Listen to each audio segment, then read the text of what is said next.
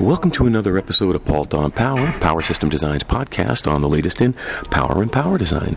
I'm your host, Alex Pault, and today I've got Ralph Waggett. He's a friend of the show and with Advanced Power Electronics, and we're going to talk about just power electronics. Isn't that right, Ralph? Yes. Welcome to the show. Thank you.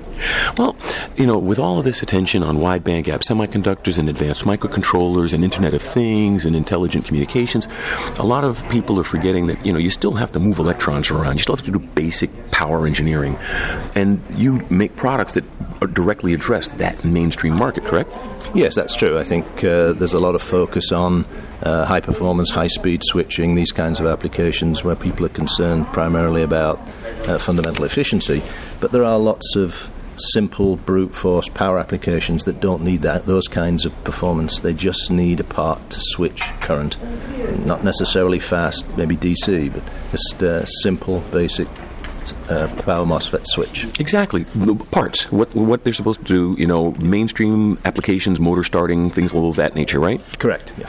So, I understand, and we're here at the PCIM show for the benefit of our listeners. You've introduced some new products here, I understand.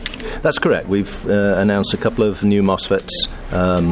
One is, just as we were speaking a few seconds ago, it's just a device for switching high current.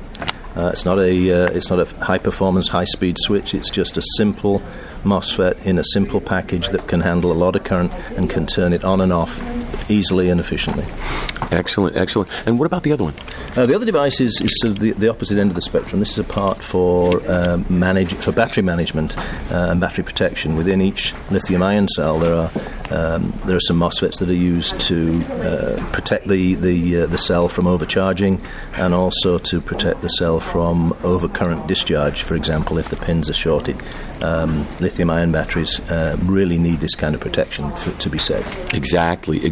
And as you point out, though, yes, it may be a relatively brute force application in the battery. The fact that it is necessary and must be in all of these batteries, it means it's also actually an enabling core technology in next-generation portable devices, because if you don't have a good battery in those devices, they're useless. That's true. There's more and more applications are looking at portability, and obviously lithium-ion batteries are becoming ubiquitous now in these kinds of applications. And there's no alternative. You have to have protection. You have to have these kinds of products to manage the battery, to ensure that it's charged appropriately, to make sure that you don't shorten the life of the battery. People obviously don't like replacing their batteries all the time.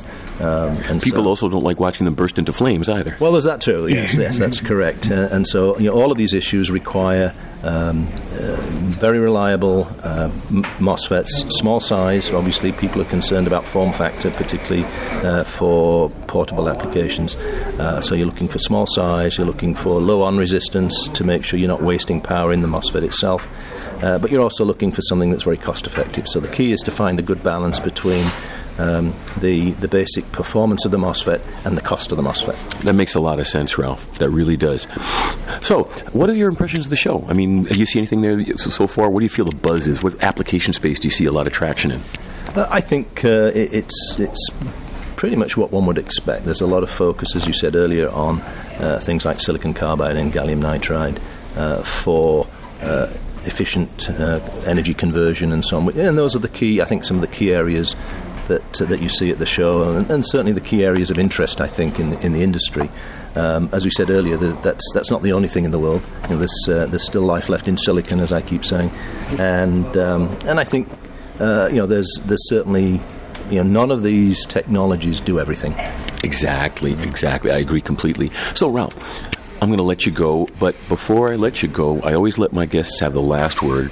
I mean, I talk enough as it is, so this way my guests have a chance to get something in. But do you have a tip or a piece of advice or even just a comment that you'd like to leave our audience with before we close out the episode? Well, I think it's basically what I just said, really. I mean, there's still life in silicon. There's lots of interesting and new things, but at the end of the day, there's still a lot of applications that just rely on tried and true products and tried and true technology that's here today, in production today, in volume. And some of these new technologies will be there soon, but they're not all there today. Understood. Well, hey, Ralph, thank you so much for taking the time to be with us today. I'm really glad you were here. Okay, thanks, Alex. And I'd like to thank everybody out there in the audience for taking the time to be with us, because we wouldn't be here without you. Tell your friends. This is Alex Paul for Paulton Power. Have a great day.